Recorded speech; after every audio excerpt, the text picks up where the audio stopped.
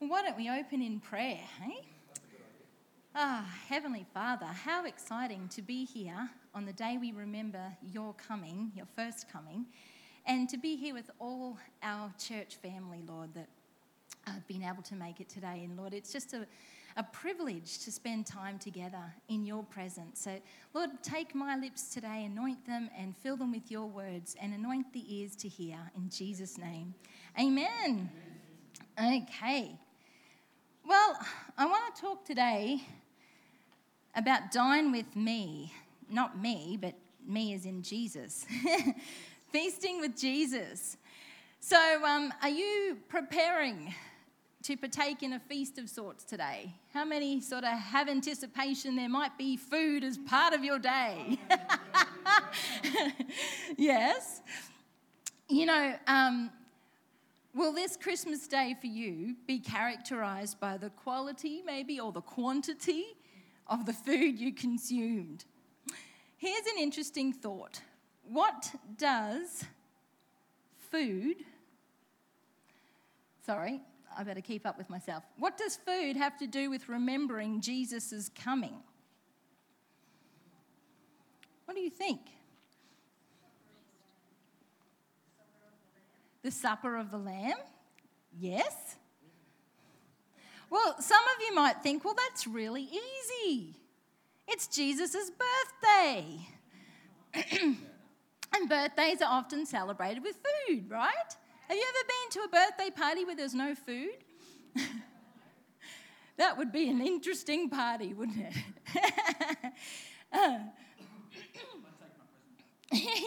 Well, while that is true, the reason is far deeper than party food. So what we're going to do, we're going to go right back to the beginning, the day of Christ's birth, and revisit the setting as told in the scriptures. Why do we feast today? So we're going to have a look at Luke chapter 2. I want some volunteers to read for me, though, today. So who would like to read? All right, Lily, you want to read a little bit? There's quite a bit, so I'll get you to read this screen, and then I'll pick another volunteer. Go for it. Joseph also went up from Galilee out of the city of Nazareth into Judea to the city of David, which is called Bethlehem, because he was of the house and lineage of David, to be registered with Mary, his betrothed wife, who was with child. Wonderful, thank you. Another volunteer? Come on up. Oh, I'll come down. Oh, you want me to get exercise on Christmas Day? So it was that while they were there, the days were completed for her to be delivered. And she brought forth her firstborn son and wrapped him in swaddling cloths and laid him in a manger, because there was no room for them in the inn. Oh, good reading. Another one. Who else wants to read? Tim. Now there is in the same country shepherds living out in the fields, keeping watch over the flock by night. And behold, the angel of the Lord stood before them, and the glory of the Lord shone around them, and they were greatly afraid. I don't know why they were afraid. My goodness. People see angels every day, don't they?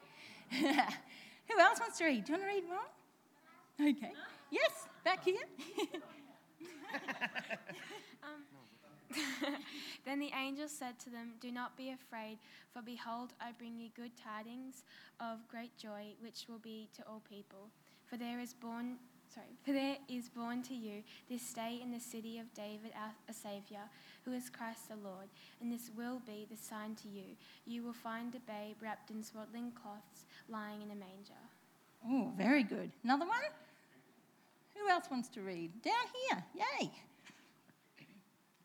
And suddenly there was with the angel a multitude of the heavenly host, praising God and saying, "Glory to God in the highest, and on earth peace, goodwill toward men.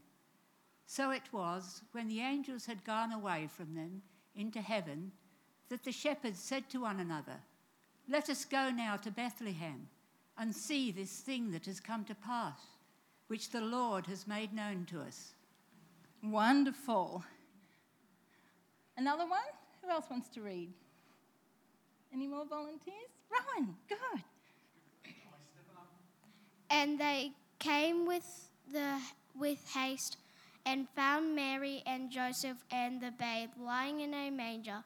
Now when they had seen him, they made widely known the saying which has told them concerning this child, and all those who heard it marveled at those things which were told them by the shepherds.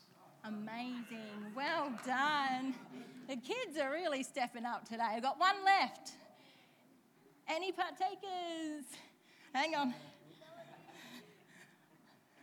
Elijah. But Mary kept all these things and pondered them in her heart. Then the passing shepherds returned, glorifying and praising God for all the things that they had heard and seen, as it was told them. Wonderful.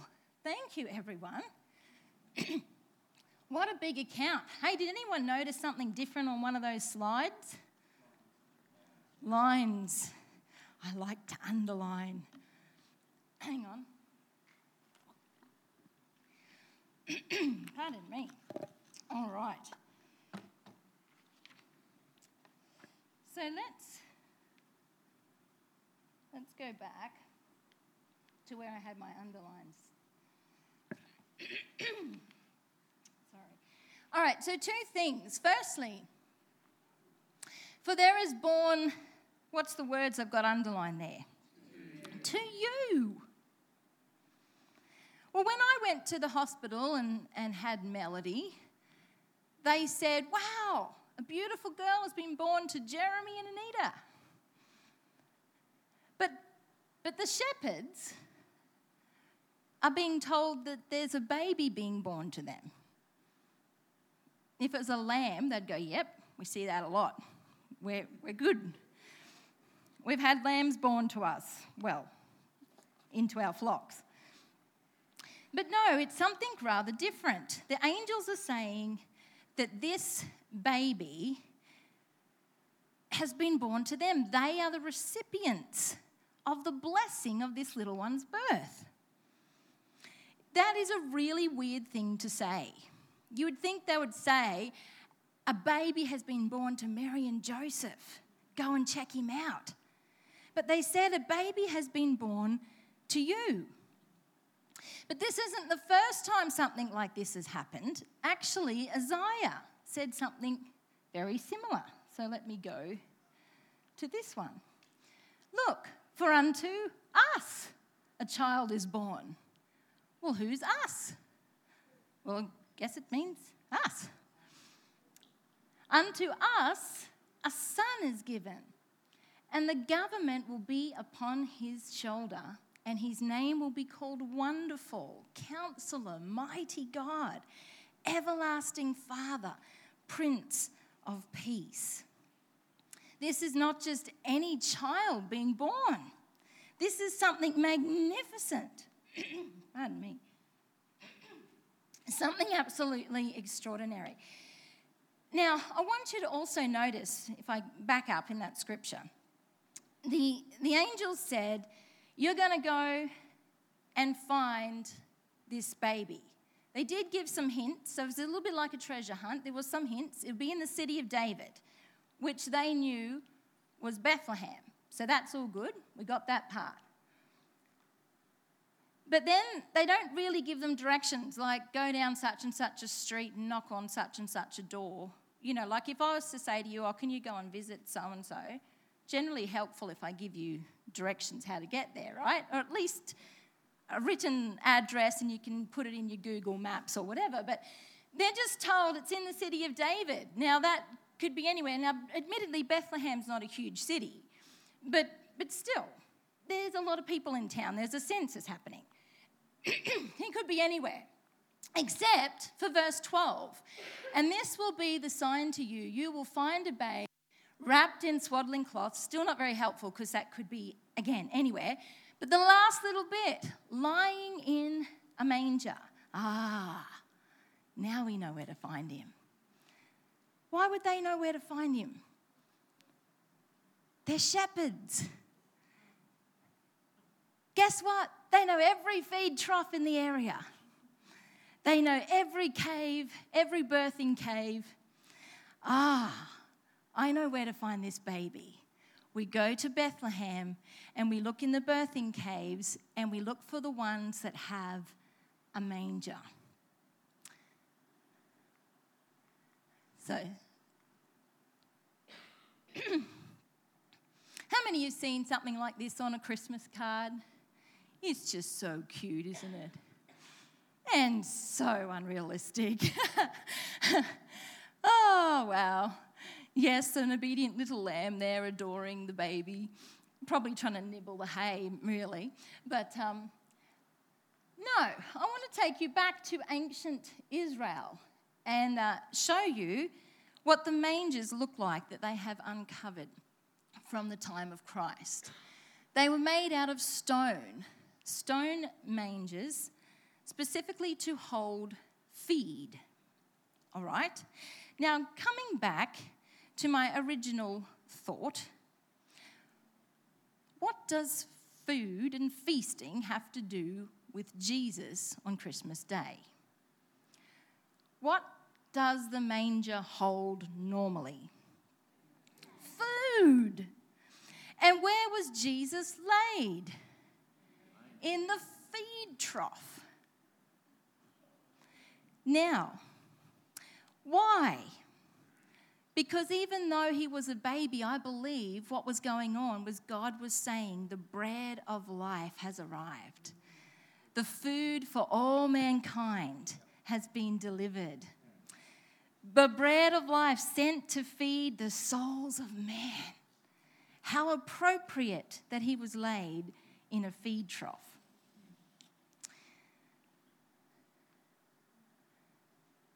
There he is amongst the straw to feed the animals, the one who would one day feed the world.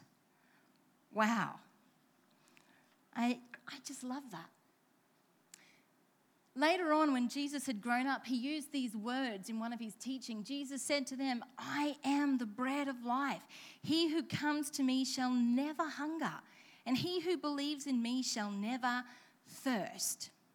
Now, this is a different type of feasting. All right? I want to just say 3 little words, and I want you to think about them. Filled, not full. What do you reckon the difference is? Filled, not full. This is the same Jesus who later on fed 5,000 people, 7,000 people with a little bit of loaves and fish. But there's something different when Jesus feeds you than when we feed ourselves. Okay, I want you to have a look at this. Does anybody relate to this picture? This is how a lot of us will feel at the end of today.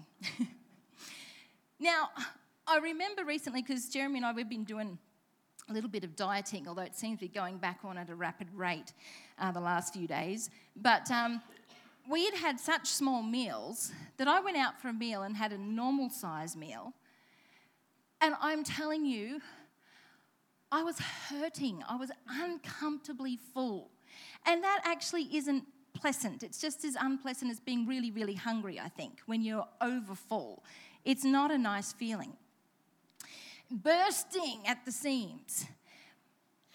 But here's the point I want to make. This is how we can be filled but not full. This is the difference. When you come to Jesus and you begin to feed on him, he fills you. But you're not left feeling, ugh. Okay, I have to tell you a joke that my pastor used to tell me when I was a teenager. I don't know that I can do it as much justice as he did. But he talked about this man who'd come to America to work. He couldn't speak much English and he wanted a job. And he started begging this farmer, please work. So the farmer's like, all right, I'll give you some work. So he starts working. Within a few minutes, he's back with the farmer and he's going, empty sack, can't stand up. Empty sack, can't stand up. He goes, oh. So he feeds him. A few minutes later, he's back again. He goes, now what's the matter? Oh, full sack can't bend. Full sack can't bend. So he still couldn't work, right? This is the thing. Jesus doesn't fill us and stuff us so full that there's no room for anything else. Our life as believers is supposed to be like this, a conduit, not a confine. God doesn't want us just filled with him just for our own sake. He wants to fill us to flow through us. The river of life, the bread of life. Now you think about Jesus feeding the 5,000. There was 12 baskets left over. Whenever Jesus feeds you, there's always going to be something to share. I remember listening to Anne, I think her name, I can't remember her last name at this moment, but she's Billy Graham's daughter. And she said Lotz, is it? Lotz? Yes. She said she will have beautiful time with Jesus in the morning and a scripture will come alive to her, it will feed her and nourish her. But as she goes throughout her day, she will meet someone who needs that exact word from God. And that thing that nourished her, she gives her bread to someone else and they're nourished also. And this is, I believe, the whole sort of theme of God. He gave so we can give. He came, now we can go. Isn't it so cool? Look at this. A river, not a dam. What can happen in dams? They stagnate. They can grow bacteria. They can dry up. They can overflow. But a river has a purpose. It has a destination. And it's fresh because it's flowing. It's always giving. And that's what Jesus said. If you believe in me, out of your belly will flow rivers of living water. Rivers of living water to refresh all those around you. The illustration that Jesus used, a branch connected to the vine. When we see ourselves as a branch, we don't just get full of God. We are filled with God. And out of that filling comes the fruit of our lives. Filled to be emptied, that we may flow. I love this from Psalm 23, verse 5. You prepare a table before me in the presence of my enemies. You anoint my head with oil. My cup runs over. This is what he has for us. Today, as we're coming around our Christmas tables, he wants us to allow him to set his table before us. What is on his table? I believe there'd be some bread and some wine on his table. And he prepares this in the presence of our enemies. He anoints our head with oil. And there it is again, our cup runs over. There's always more than we need because of our purposeful God filling us so that we may have bread for the hungry. I want to ask you a question today. Are you going to allow Jesus to fill you or the temporal, unsatisfying things of this world? Each of us has a choice. Let Jesus in or shut him out. You know the wonder when you let Jesus in, though? He brings all his gifts, like joy and peace, overwhelming peace, bubbling joy. I was in the hustle and bustle yesterday, getting my last few things ready and in Woolworths, and I couldn't stop thinking about this, about me being a conduit, not a confine, a river, flowing the goodness of God to those around me. A branch connected to the vine. And I was thinking about this and I couldn't stop smiling. And I'm looking at people, and you know what we're all like when you're trying to get stuff done and there's people everywhere and everyone's kind of a bit frazzled. But the amount of people that caught a glimpse of my face and they looked at me and I just couldn't have I felt like Garfield. The smile wouldn't leave. Because there's something so much greater than all this external stuff. I have Him. I have Him. And I feast on Him. And when you feast on Him, look, He spills out. You can't help it. You know you can't hide Jesus. You can't hide being a Christian. When He's in there and He's living through you, people are going to see Him. And I don't know how many people stopped and looked at me and smiled back at me. And that was just so precious. I want to finish with this scripture in Revelation 3:20. Jesus says, "Behold, I stand at the door and knock. If anyone hears my voice and opens the door, I will come into him and dine with him, and he with me." What a glorious Christmas to dine with Jesus. That tops any meal, anywhere, at any time, to dine with Him and He with me. So let's just close our eyes for a moment, if you would, please, and bow our heads. I want to put a challenge to you and those listening online. Jesus wants to dine with you. He wants to tell you things. He wants to have a relationship with you, communicate with you, reach you, bless you, minister to you, encourage you, love you. And He can only do that if you allow Him entrance to your table. And today that knock is sounding. Will you hear His voice? Will you open the door? And will you let Him dine with you? If you're in this room or if you're watching online and you've never made Jesus Christ the Lord of your life, I want to give you an opportunity today. What better day than Christmas to actually meet your Saviour, the one sent so long ago to rescue you, to forgive your sins, to become the sacrifice, to take your place. If you would like to make Jesus your Lord today, I'd just like you to lift your hand wherever you are. If you're at home, you can even lift your hand at home and acknowledge, this is spoken to me. Count me in that prayer.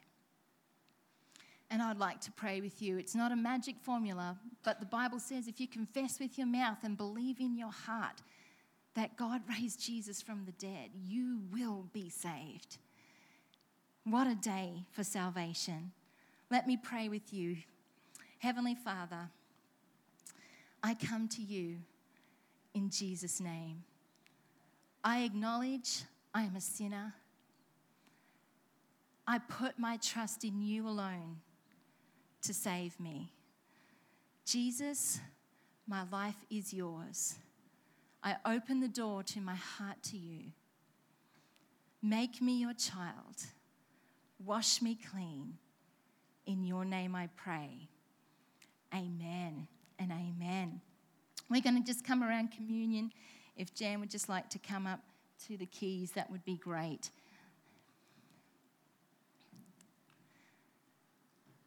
Again, Psalm 23, you prepare a table before me. I remember the table he sat at when he first initiated what we now know as the Lord's Supper. But they were breaking bread, and he was looking at them like, this is what I'm going to do for you. I'm going to let myself be broken so you can be whole. And he's pouring out the wine, and he's saying to them, and I'm going to allow myself to be spilled out, my blood shed on a cross. Because I love you so much, I'm willing to take your place and enter into an eternal covenant with you. So powerful, those emblems that we have in our hand.